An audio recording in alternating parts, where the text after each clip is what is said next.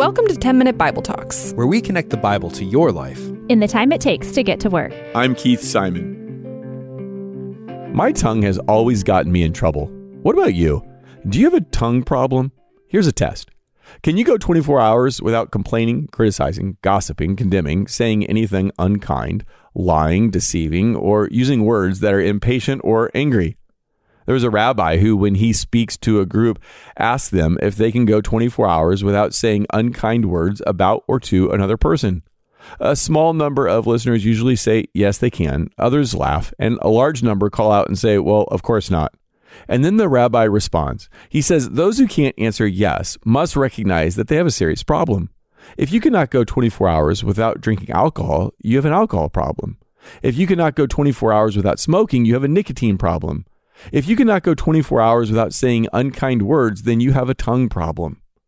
There's probably no greater consistent evidence of our need for grace than how we talk. We need the forgiveness grace offers and its power to transform us. Our talk is important because God talks. The first thing God does in the Bible is He speaks. He says, let there be light. Our words are important because God created them. Human beings are made in the image of God. We talk because He does. Words mark the most important moments in our life.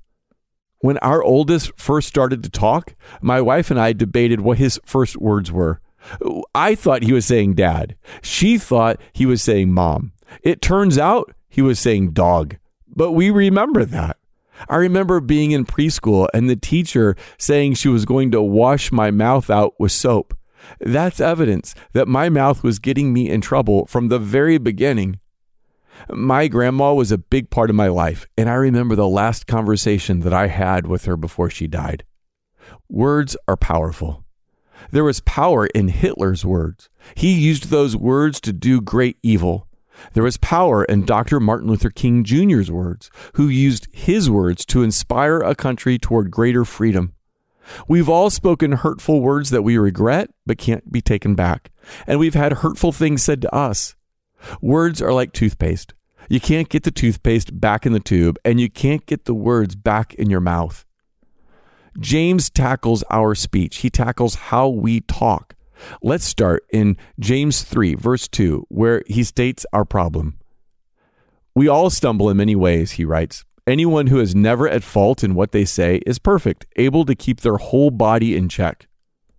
It's so difficult to control the tongue, to not say something false or biting or sarcastic or hurtful or slanderous, that the person who can keep their tongue in check will have an easy time with everything else. James knows that some will wonder if he's exaggerated the power of the tongue, so he explains how something small can have a huge impact. Verse 3. When we put bits in the mouths of horses to make them obey us, we can turn the whole animal, or take ships as an example. Although they are so large and are driven by strong winds, they are steered by a very small rudder wherever the pilot wants to go. Likewise, the tongue is a small part of the body, but it makes great boasts. Think how big and strong a horse is.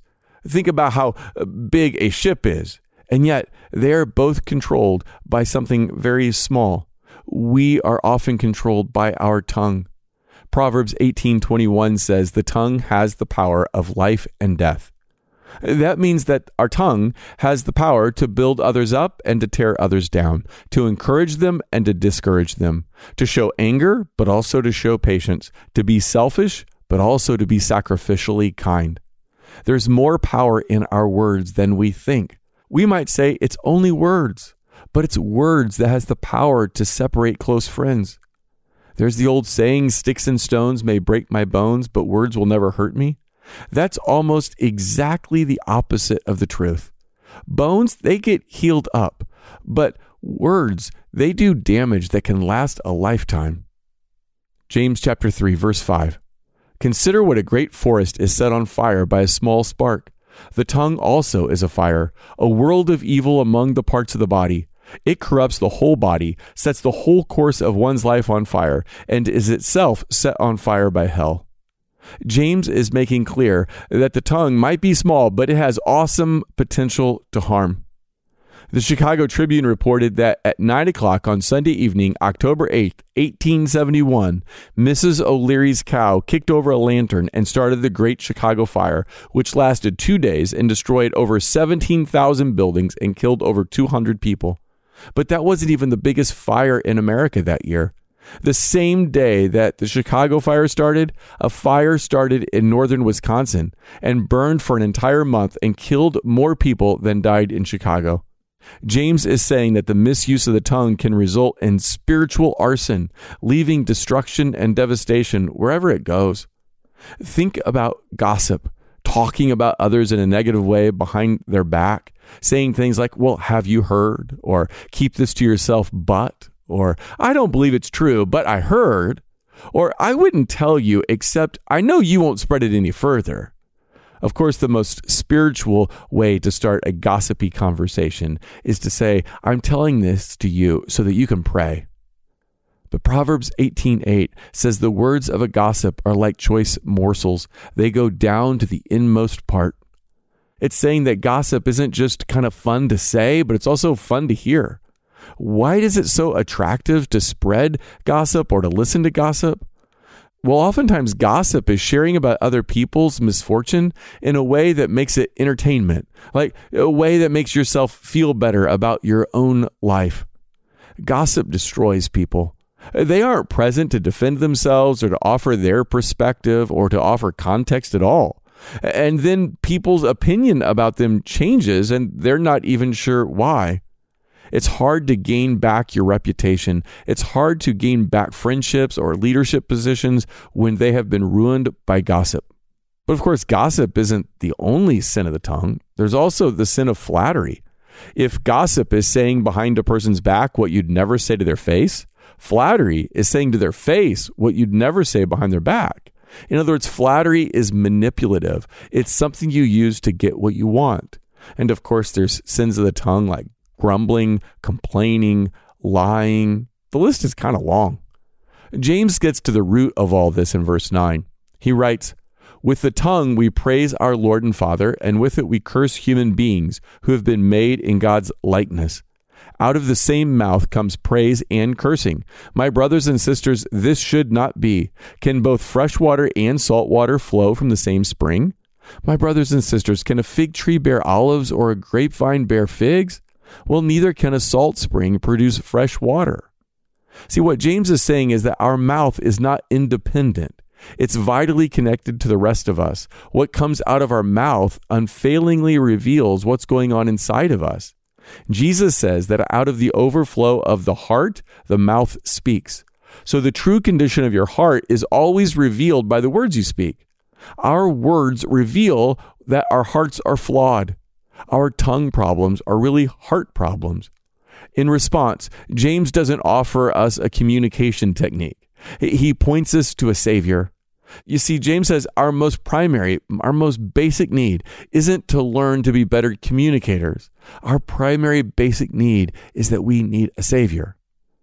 Okay, back to James 3. Here's verse 7. All kinds of animals, birds, reptiles, and sea creatures are being tamed and have been tamed by mankind, but no human being can tame the tongue. It is a restless evil, full of deadly poison. If you've been to SeaWorld or the circus, you know you can tame an animal, but James says you can't tame the tongue. Try to tame the tongue. Try to stop gossiping or complaining or lying. Well, when you try that, you realize that you'll fail. It brings you to the end of yourself. It forces you to realize that you are helpless in the face of your own sin. James said that no human can tame the tongue, and he's right about that, but God can tame it. When we are surrendered to God, He can transform our lives, even our tongue. Out of the overflow of the heart, the mouth speaks. As we surrender our heart to Jesus, as we learn to follow Him and trust in Him and hope in Him and believe His promises, our tongue will change. How we talk to people will change. Our tongue problem is a heart problem. If we're going to solve the problem with the tongue, it starts by working on our heart. Hey, thanks for listening. If you want to go deeper, sign up for the 10-Minute Bible Talk newsletter. You'll get a short email once a week. It'll challenge you to grow in your faith, give you interesting background on today's passage, and a lot more. Just click the link in the show notes to sign up. It'll help you deepen your journey with Jesus.